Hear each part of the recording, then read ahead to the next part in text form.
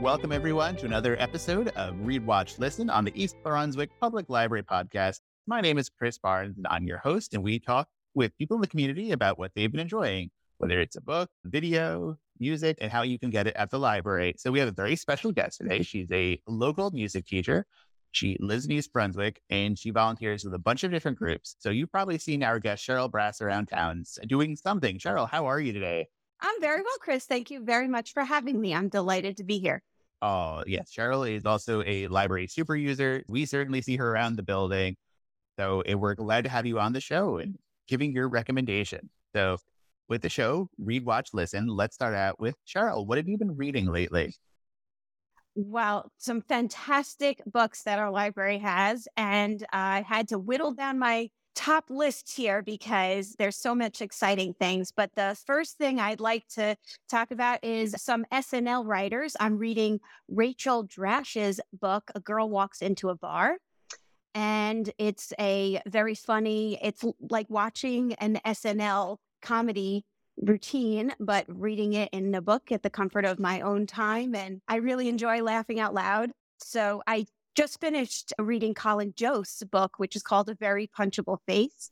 And he's from Staten Island, and it was very interesting. And I thought I would try another biography, and I landed on Rachel Drash. So it's very funny, the theme of comedy writers, SNL writers, I guess, that I'm into at the moment.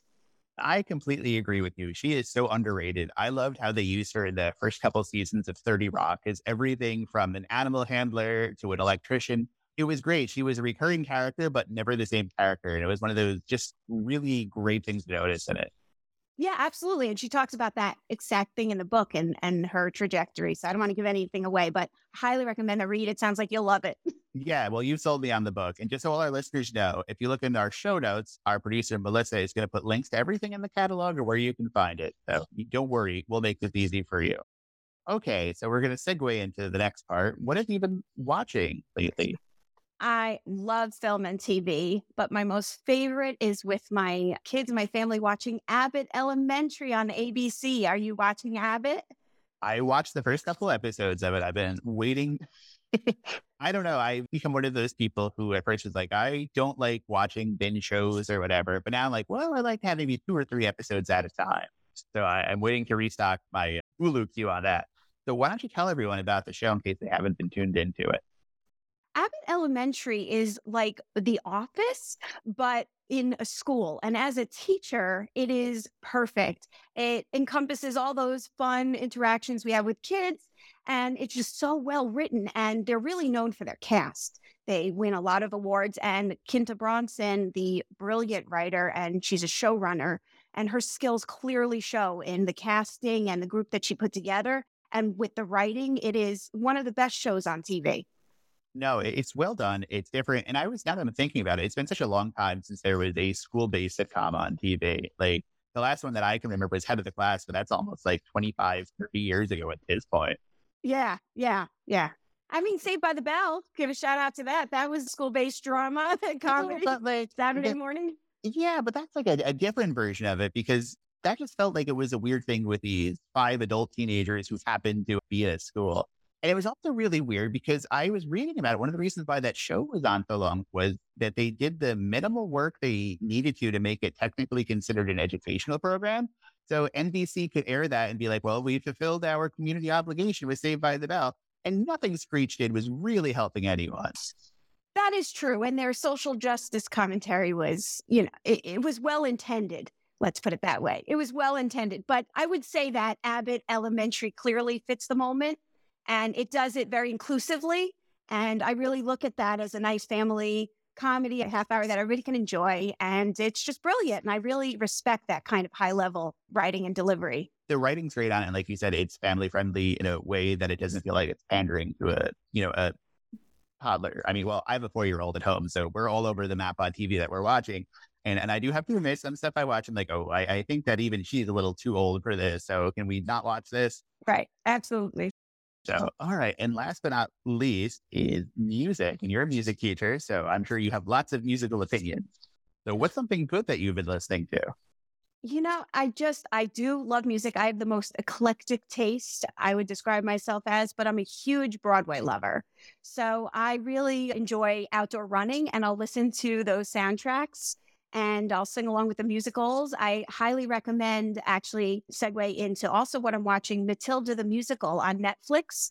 It just came out, and that's an iteration of Roald Dahl's book that was a brilliant movie and then became a Broadway musical. And now it's a filmed musical in a different iteration.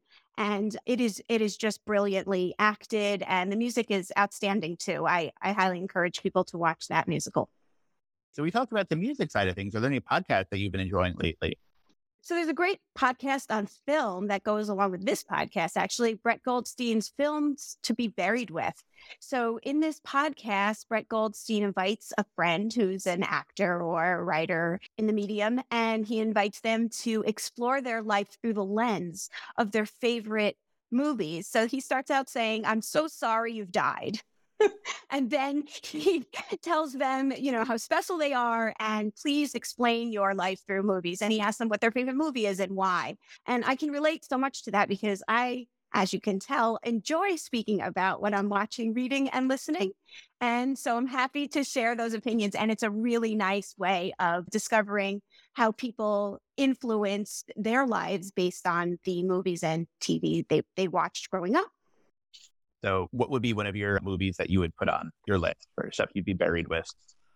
Oh, I don't know how I didn't see that coming, but I would say all-time favorites.